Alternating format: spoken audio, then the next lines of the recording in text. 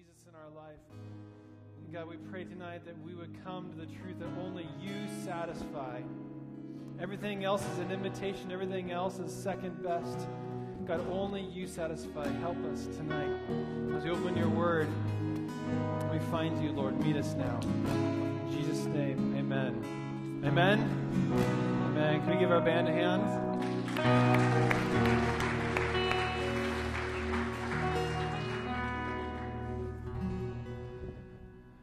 Well, it's great being back here. Last week, I was gone. Camille and I celebrated 7 years of marriage. Whoa! She also had her birthday too, and which is really awesome. And it's kind of like the trip before the baby comes. They call it the baby moon. So we took a baby moon, and we had the time of our life, and it was so much fun. We had this. And I know it's like really annoying when someone goes out and is doing fun things and they, post things on Facebook. I know that's like really annoying. But it's like try not to over Facebook like our view. But we, outside our place, we had this 180-degree unobstructed view of the ocean. And it was so just amazing, just like rejuvenate and just re-plug back in and just get away. And we had like these geese that would like come like this huge parade, by our little place. And I love ducks. There's something in my childhood, I love ducks somehow. I don't know if you've seen that cat video of the woman who's crying about cats. I'm almost like that with ducks. I just want to hug them all. And so like these couple geese came by and I started feeding them. And so we had these two geese that adopted us. And the next morning, we hear this honking outside of our window. We're like, what on earth? And these two geese are like honking out our little door. And so I open it up and of course I have to take them inside. Now I can't feed them outside. So I'm like feeding them in our little living room. And it was so awesome. And I was calling myself the duck whisperer, and Camille was so annoyed by that because I just wouldn't let it go. I'd milk it for everything. It was like, they would come back and I keep on feeding them. And they'd like fall asleep outside our door. And I was like, yeah. It's so meaningless in the grand scheme of things, but it was important to me at the time. But it was awesome, and it's been fun just being the season of life with Camille being pregnant. And she looks so good for being pregnant. I don't think she's here yet, but or maybe she's at home. I don't know. I know she's working. She's a veterinarian, so life is crazy. But we're like T-minus 2 months until baby's getting here. And but she looks great. I mean, because sometimes you see like a woman who's pregnant, and you're like, oh, Jesus, have mercy on that woman. You're just like, release mercy on her, You're like, holy cow. But life has been great. Of course, and like you see like the worst out of all these circumstances around when people go through similar states of life. Oh, man. On to holier things. So last week, Sean was here, and I tuned in live, and I don't know, I couldn't detach. I had to be here and check it out. And Sean delivered a great word. Can we give him a little hand? I don't know if he's watching live. That's great. I love that guy. And he left us off in Ephesians chapter 5. If you have a Bible with you, turn over there. And what I want you guys to do is you're flipping there, is I just want you to partner with me and just to agree in prayer about tonight's message. Because we're going to talk about the will of God. And I don't think there's any human being on earth who's qualified to speak on the will of God besides God. So we're just going to hide behind His Word, and we're going to look at His truth. And if it offends us, so be it. Because that's His Word. I'm not going to sugarcoat it. I'm not going to shoehorn an easy gospel for us. I'm not going to give us, something that's not in the Word. So let's just pray now. And God, we just pray that you would, God, just release grace on us. God, that's what we need right now. Lord, we need grace to understand your Word. God, if something is so complex and so deep and profound and important as your will, Lord, we pray that every single word that would proceed from my mouth right now would be taken over by the authority of the Holy Spirit. God, that the Holy Spirit would speak and teach us.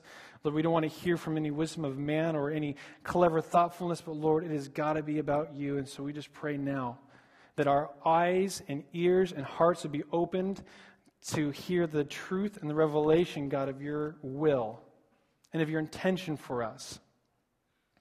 Lord, we just pray that your word would stand alone. It doesn't need any compromise. It doesn't need any addition to it, Lord. We just stand and hide behind it now.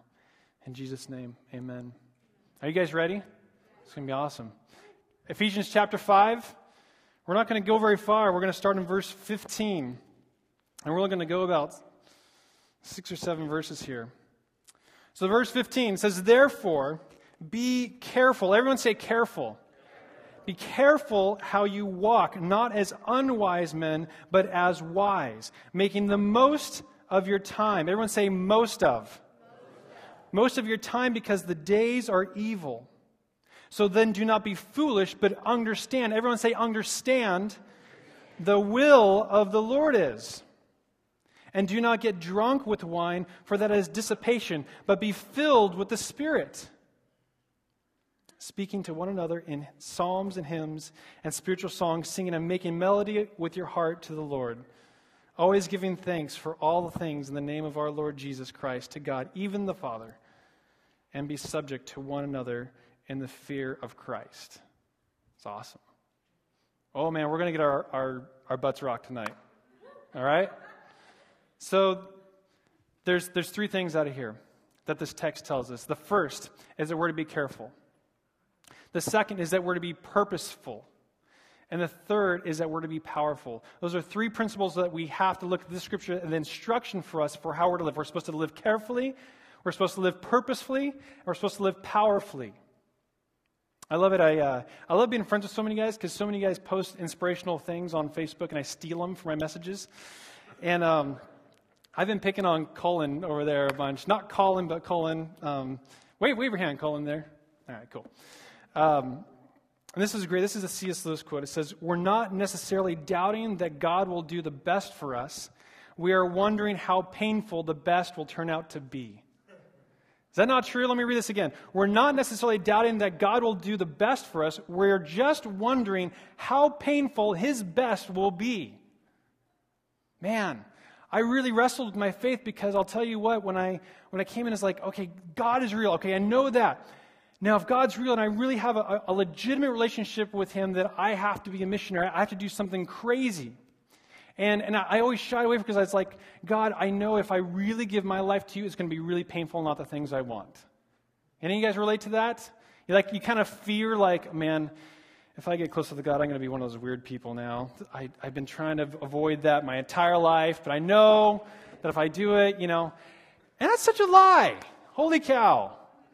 That's so lame. That the creator of the universe, that we have to be embarrassed by what does it look like when we are face to face with Christ? Why are we so concerned about the lameness of our exterior life? And God's not a lame God. We're lame. We're just lame interpreters of His goodness. So we're going to spit out the seeds and take the fruit here for what God's will is for us, and it's not scary. So first, verse 15, therefore live carefully. And to be careful is to think ahead. It is to save ourselves a lot of headache and hassle. It's amazing how a little bit of forethought in our life will make all the difference. Case in point, you know exactly your weaknesses in your life. I like to think about that the enemy has my number. If he's going to do the perfect scenario where I'm in the perfect mood, I'm in the perfect place or whatever, and I'm set for temptation. I think about what is going on in those circumstances, and I try and work how do I avoid that? I try and think of what is the enemy's game plan for my life?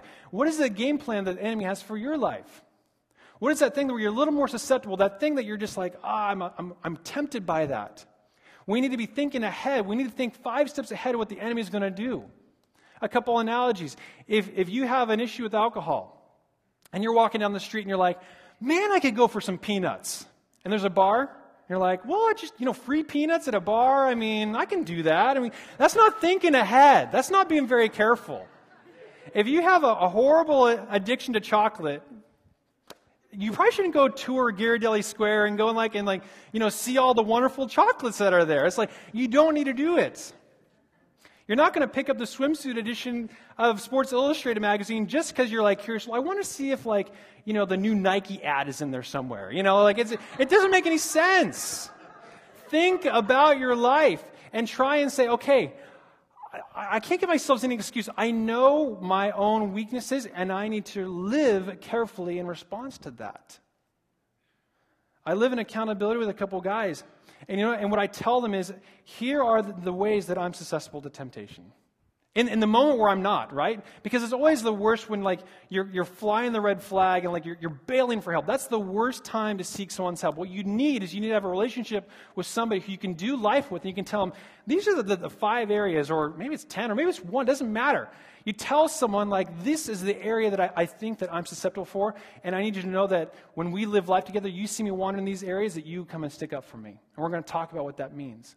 So whenever I have life that kind of changes phases or stages or places, I have friends that are always looking out for me, and they bring it up, and it's great. Because now I'm living carefully with my life. There's too much at stake. There's too much at stake for your life to not be careful with what is going on before you. Amen? We need a little more noise in here. Amen? Come on now. The next, verse 16. It says, make the most of your time because the days are evil. Make the most of your time. This is to live purposefully. The days are evil. Make the most of your time. Let me ask you a question. Is life happening to you, or are you happening to life? Are you happening to life, or is life happening to you? Are you in like react mode? Like, think of like a pinball, you hit it, it's like, bing, bing, bing, bing, bing. I mean, are you always like reacting to the forces of nature in life? Or are you like forging the ship in the storm? Are you happening to life? Are you giving life the biggest butt whooping it's ever had?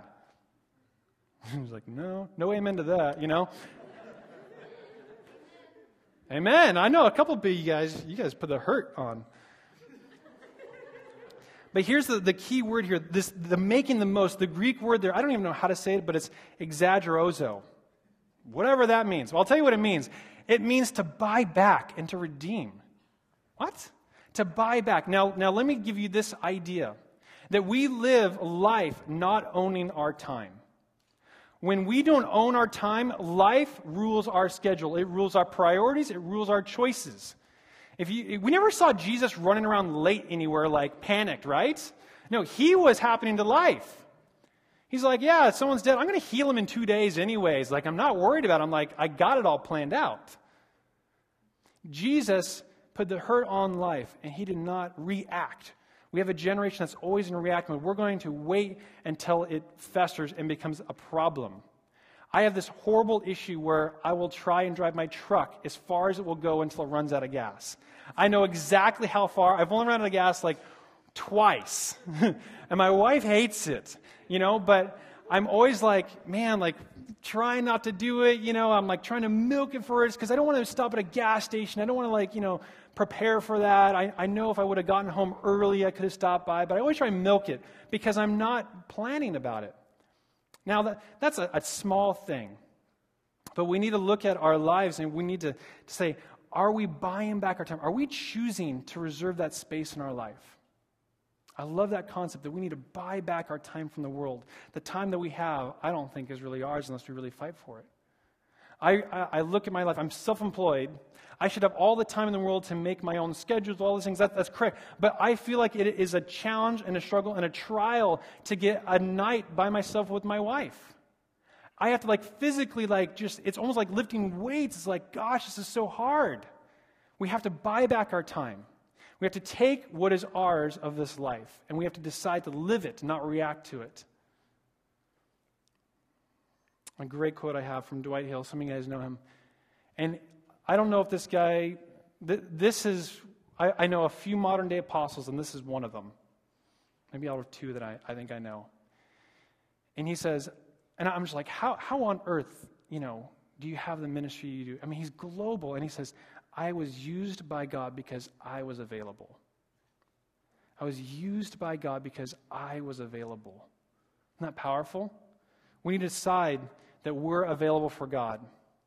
And so part of that is how do you even begin to approach that? Oh, I love things like that. That's great. How do we approach that? Do you have a mission for your life? When I go on vacation, I read a lot of business books, and not even business books. I got the summary, it condenses all the fat books into a 10-page summary for me. It's great. For the ADD, you're like, oh, I can't read all of that. I'll read this though, And business books, they're the first 40 pages, great. The next 150, horrible, because they're just redundant. But a lot of them are talking about like the calling, the vision, the mission statement. Do you know why you exist? Do you know why your life is here on earth as opposed to nothing? If you don't have a real justification and real grasp on the significance of your life, why you're on earth here, then aren't you just wasting oxygen? If you don't have that understanding, how does the world have that understanding? How do you think God feels about someone who's like, I don't even know what I was put on earth here for? It certainly wasn't to work. It certainly wasn't to get married or have babies or do those different things. No. What is your life mission? Why is there something and not nothing? Each of you were made with a purpose. And it becomes something where you have to remind yourself about it. And it became such an issue for me because what happened is, as we're talking about not buying the time, is that I would just kind of react to all things that happened to me. And so I'd always continually going back to like, okay, what is my, why do I exist? I exist to be the best husband and father in the world. And I exist to be the best entrepreneur in the world. And I exist to replicate others who will do the same. And I kept on going back to that unless this decision of mine goes through that, then I got to say no. I would love to be involved in that or this or that. Like I have a million ideas and passions and random things I can waste endless time on. But it doesn't fit that model anymore. And as my time becomes more valuable and time is precious, I need to decide the decisions I'm going to make have to flow through that filter. It's so bad, and I'm addicted to my phone. As I even made myself a little JPEG, because my phone like practically rules my life. And it's right there. I have it, and it gives me my principles. This is what I stand for. This is why I exist.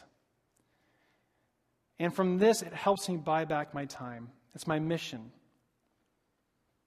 And then we kind of get confused because maybe we don't know what God's mission is either. We don't know how we relate into it. So let me tell you. So God's mission is super simple. It's to get 7 billion people out of hell and into heaven is his mission. In short, it's really easy to remember, right? So you're like, how on earth do I, manage that? Well, 7 billion people is a lot of people. So he made all of us unique. So a one-size-fits-all doesn't work with 7 billion people. So that's why he made us all super unique, is so that we could relate with 7 billion people and be relevant. Your passion for music, it is for God's purpose that you would meet and have fellowship with other people that are musically gifted. Your ability to communicate or to teach or to be an entrepreneur or to sing or, to draw, to be an artist, you fill in the blank. These are all conduits. These are all common denominators that we would partner with God to bring those 7 billion people into heaven. Simple. And he's just asking us just to respond, like, just be who you are, who I made you to be. I'll be honest with you, I struggled for a long time trying to be somebody else, especially in this stage. I hear people like, oh, if only I could be funny. Like, the most annoying thing is my wife is so dang funny, and she doesn't even try. It's like, that's so annoying. You're not even trying, and everyone's cracking up. Oh. And I have like in my notes, like, insert joke here, and it's like, moving on, It's horrible. But that's not me. It's all right. I'm over it. I got to be me. I got to know that God made me uniquely to partner in his vision. I think we need to get over that God is pleased with bland mediocrity. I don't think he's really pleased by that. He didn't use all the forces in the heaven to knit you and to create you just to simply exist. He created you for something bigger and better. All right, verse 17, 18. So then, do not be foolish, but understand what the will of the Lord is. And do not get drunk with wine, for that is dissipation, but be filled with the Spirit. That word filled there, it's not like a one-time filling. This is a continual filling, an overflowing filling. It means that we continually reconnect with God, and so that we live out of an overflow of our life. There's been this powerful metaphor that keeps on coming to me with a close friend, and I have this vision of this jar of salty water. And we all come, and we come with different degrees of how life has kind of soured us, right? Maybe some of us had awful upbringings. We had horrible deck of cards. We live in a consequential world where we live in the parameters and boundaries of other people's consequences. Maybe your life had a really rough start because someone else's poor choices. That's the reality of what we live in. But I have this vision of this pitcher that's full of salty water, and God is the fresh water. And he's pouring into that pitcher, and the water is overflowing, and eventually it becomes fresh water. Eventually the fresh water outweighs the salty water. And it's this overflowing, and we need to look at God and say, God, we live in a fallen, crazy world. We need to be continually filled so that we get all the impurities and imperfections, all that stuff out, and that you would cleanse us. Only when we're connected with the source will we ever find true peace. Will we ever find true satisfaction. And that's what he's saying is like, be continually filled. Not just, I need to be filled one time. No, we need to be continually filled with the Spirit. And this is to live powerfully. And you cannot walk powerfully without knowing the will of God and being filled with His Spirit. You cannot walk powerfully without knowing the will of God and being filled with His Spirit. What does that mean? What on earth is the will of God already, right? You're like, good grief, get to verse 17. Key word here, understand. Be sure that you understand. Meaning, the will of God is not this crazy complex, I don't know what's the Da Vinci Code will of God. It's like, hey, McFly, make sure you understand this. It's great. You're like, all right, I'll figure it out. Let's turn over, it's not something that's to be a rug that's pulled out from us, or it's not a carrot stick we're being like dragged along. God has said, I'm going to make my will plainly obvious to you in many ways, but we as people often get it wrong. We as people take the principle of the will of God and then we totally jack it up, and we make it into something that it's not. And I ask you right now as we go into the section to just clean your hearts, because some of you guys might get offended at some of these truths we're going to cover. Some of you might not like what the implications are, and so be it. This is the word of the Lord. What on earth is the will of God? Really, really simple on a large scale. The will of God is that you reflect His glory. The will of God is that you reflect His glory. Or in, I guess, modern vernacular, you would say is like, you glorify Him, right? I never knew what that meant. I was like, really? But like, think, the sun. The sun casts light upon the moon. The moon has no light of itself. The moon merely reflects the light that's coming from the sun. We are to reflect the glory, the goodness of Jesus. That is the entire will of God, like on a high level, okay? That's it. Pretty simple. Now we can get a couple really short specifics, and there's not too many of them, and here they are. The known will of God, because we're going to, just real quick, there's a known will of God, and then there's the unknown will of God, and that's where we totally blow it. That's where we struggle. That's where we have all of our disagreements. The known will of God is right here in black and white. The known will of God is this: to love God and to love people. Matthew 22:37-40 says, love the Lord your God with all your heart, and with all your soul, and with all your mind. This is the first and greatest commandment. And the second is like it: love your neighbor as yourself. Here's the key passage. All the law and the prophets hang on these two commandments. Meaning that do not kill, steal, all those things, covet, all that stuff. It's all fulfilled in loving God and loving people. The second known thing about the will of God, and this is surprising, is your attitude. Did you know that your attitude is the will of God? You're like, bummer, You're like, oh, pretending to be a squirrel. 1 Thessalonians 5:18 says this: give thanks in all circumstances, for this is the will of God in Christ Jesus for you. It doesn't get more direct than that, right? I mean, there you are. The will of God. Perfect. Is our response to our attitudes and the response to circumstances.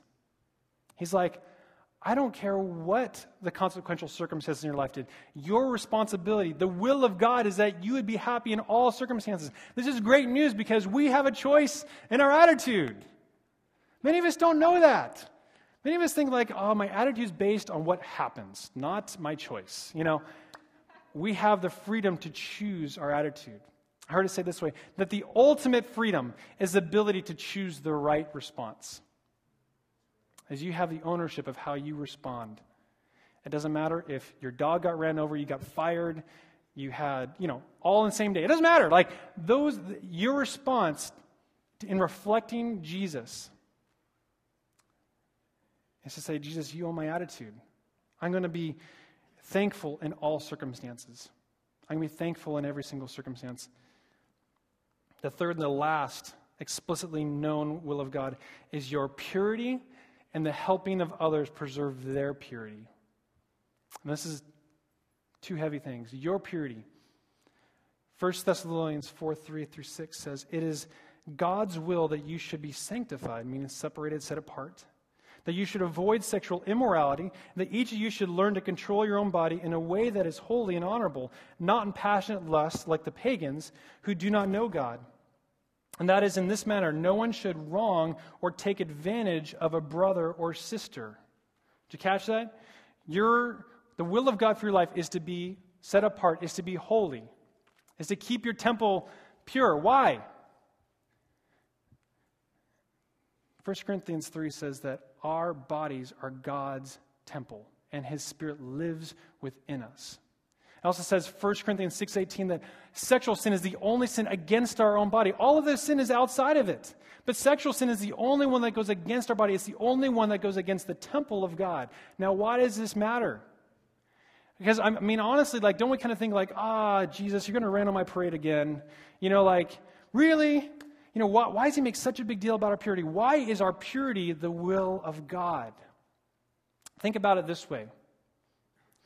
I hate running, okay? But if I did run, and I want to be a professional runner, have you ever, let's even say biking, right? Have you ever seen Lance Armstrong in McDonald's? Have you ever seen him just chowing down on a huge Big Mac and then polishing off with a milkshake? No. When you want to be in a certain condition, in a state, when you want to be in a state in which he is ready for the competition, he is ready to be at his prime, he, in that state, must abstain from the things that will wage war against his body.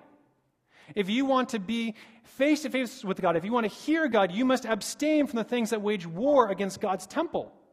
How can God's temple be preserved when you are allowing and freely having the onslaught of the sexual sin over it? And God's like, man, how on earth can we have these two together? That's why He makes such a big deal of it. Is that we are God's temple.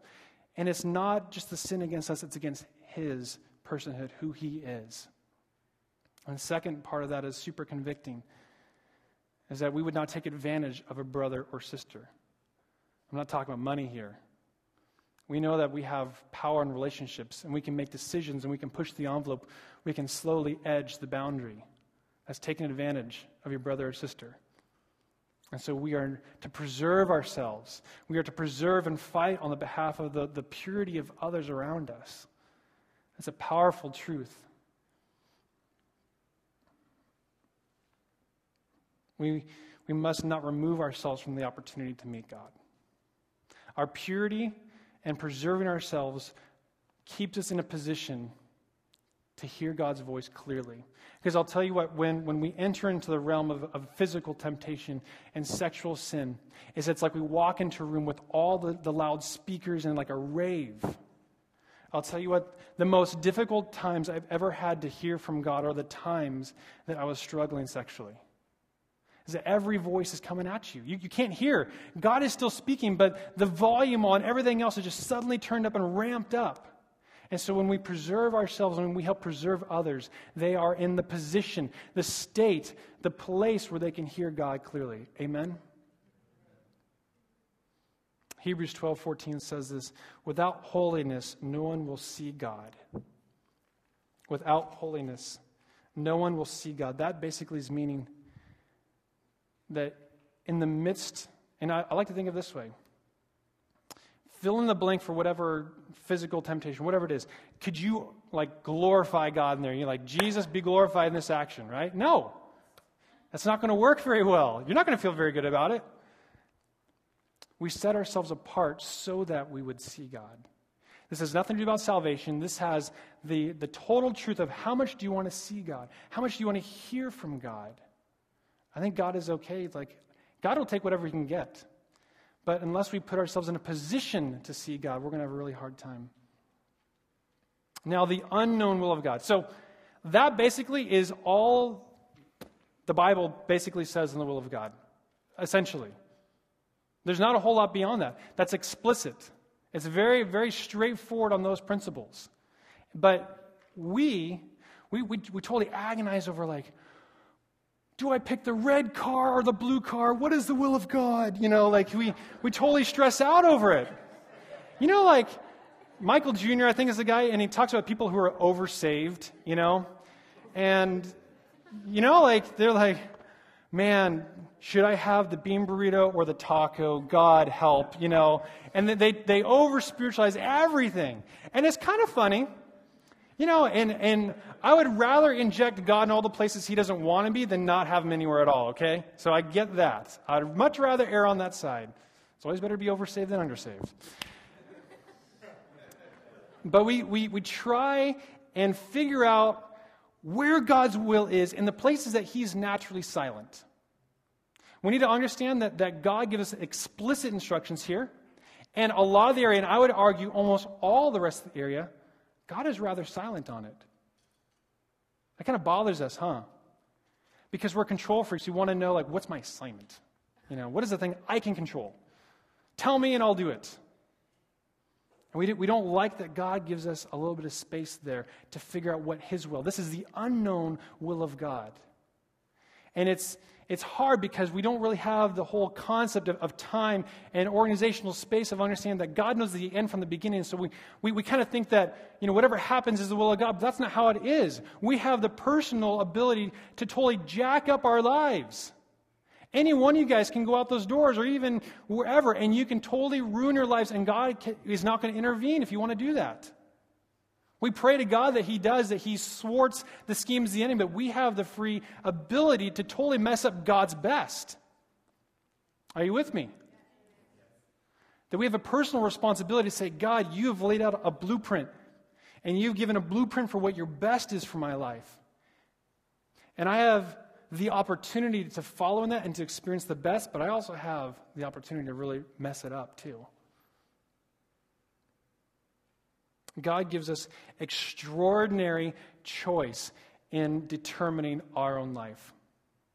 God gives us extraordinary choice, the privilege to determine our own life.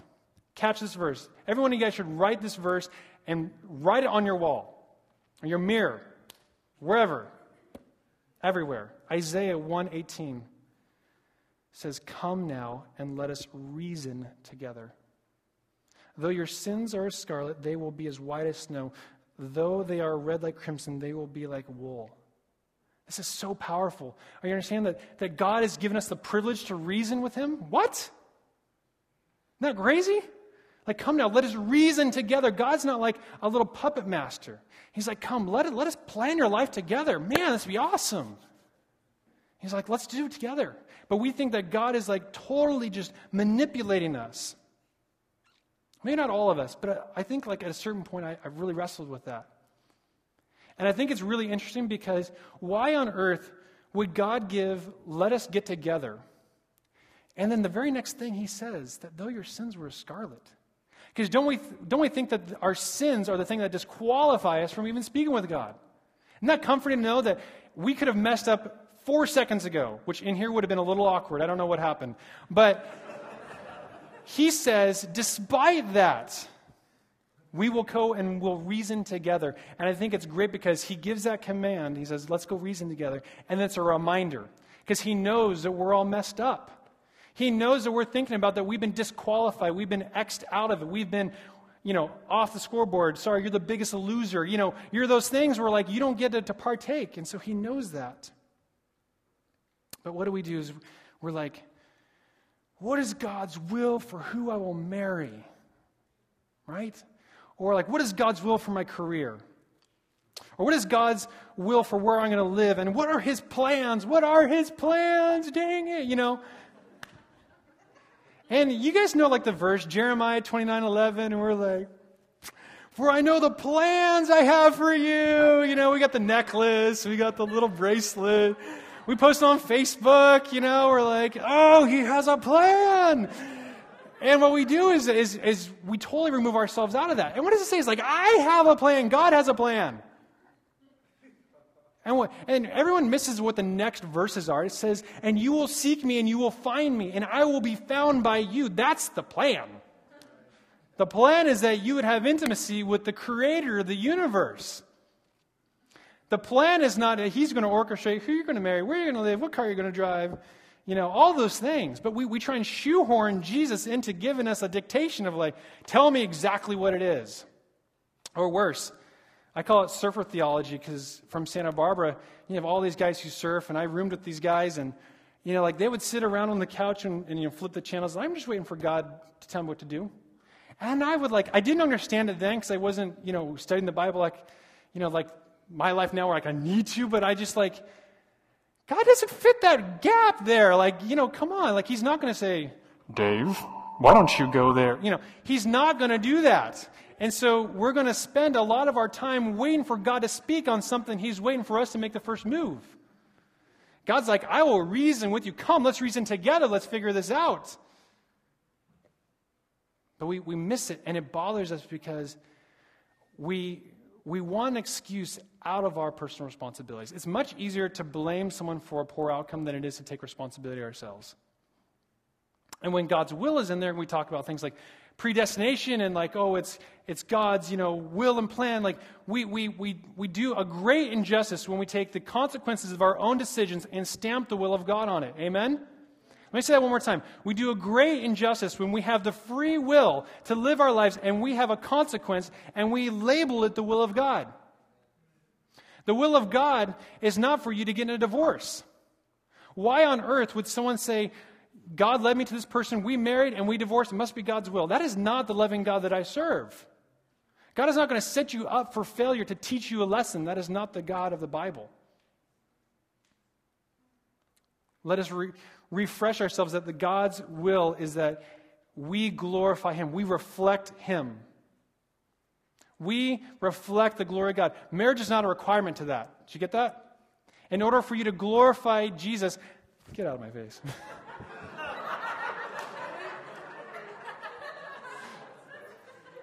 In order for you to glorify God, marriage is not a requirement.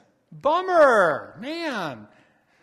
Someone else I was talking to this past week was like, I just was told that, God's will is for me to get married and I can't do anything to mess it up. And we're like, oh, Father, And maybe that's your mentality.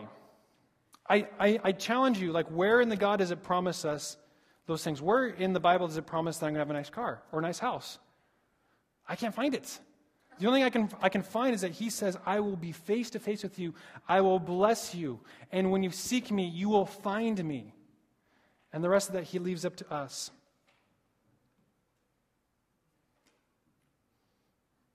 The will of God cannot be a scapegoat for our personal inaction or responsibilities. We cannot scapegoat the will of God based on what we do with our life. So what does the unknown will of God sound like? You know what the unknown will of God sounds like right here? Everyone, make sure you get this. You have a little son. And the son's like, Daddy or Mommy, can I go out and play with Jimmy? What is if this was, my father, I could say, Dad, can I go drive the truck? I could do anything growing up practically. And his response was always the same thing. Go ahead, son, just don't get hurt. That is the unknown will of God. Daddy, can I go, do this? Can I go pursue this career? Can I, all those things. And I really believe at the heart of it is God says, yes, son and daughter, just don't get hurt. We have a lot of flexibility that God gives us the privilege to reason with Him, to determine things. And it's all as long as He is first. Check out some of these verses. Matthew 6:33. You guys know them. Seek first the kingdom of God and His righteousness, and all these other things will be given unto you. Right? Proverbs 16:30 or 16:3 says, commit to the Lord whatever you do, and your plans will succeed.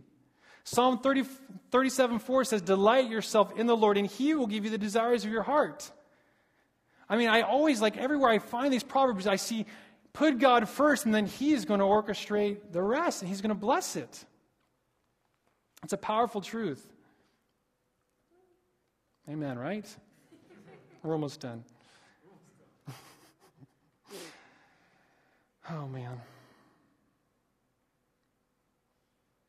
I think where we need to understand is that God invites us to reason with Him for the details. I honestly think that God may not care, of all those little details, but He cares about you. and that He wants you to have the best for your life. And I say with the total fullness of knowing that my wife is the best wife on earth. And I'm sorry, I know that there's a war for that with Dave and Kat, but I think I have the best wife ever. And I believe that was God's best for my life. But honestly, I think that both Kim and I will say this, that we could have been married to other people and probably lived a fine life. There's no magnetic force that drew us together. I chose her because I felt that that was God's best for me. And we need to understand that when it comes to the God voice of the details of our life, that He will help guide and direct what may or may not be the best choice. We have the freedom to say, I want this guy or girl, whoever it is, and we got to know that God may voice His opinion, but He's not going to stop, and He's not going to say, this is the will of the Lord. That'd be cool if He did, but He doesn't. Isaiah 30 says, whether you turn to the right or to the left, your ears will hear a voice saying, this is the way, walk in it. I love it because God gives us so much grace that when we turn to the left or to the right, do you notice how we had both options there? That He'll say, this is the way, walk in it. That means as we take a step forward, we are going to hear God's voice directing and saying, that is the better way. That way, not so much. You can go there, and it might be okay, but God has His best in the gentlest of words. I like to think of it as like kind of the will of God by GPS. Like, if you ever had like a GPS and you go off and it's like recalculating, you know? God always gives us an option to come back into purity, into redemption, into righteousness, into holiness. He always gives us a way back to be face to face with Him, no matter what we do. All right. If nothing else tonight, know that the greatest freedom you have tonight is to know that you play a part in determining the will of God for your life.